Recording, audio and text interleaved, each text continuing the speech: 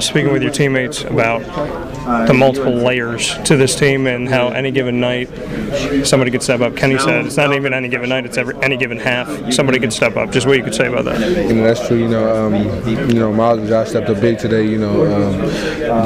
They had big buckets today. This is a big game for them. Looking at this game, it didn't feel that close. Then all of a sudden, it was that close in the last 30 seconds. Just bring me into obviously they nailed some threes, and you guys had to finish at the free throw line. Well, they started hitting some big threes at the end of the game. Which I would say it hurt us, hurt the percentage, but I feel like for most of the game we defended the three pretty well.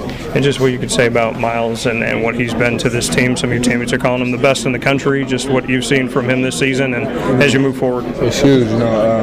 He played a hell of a game today, and he went as hard as he can. We needed that energy.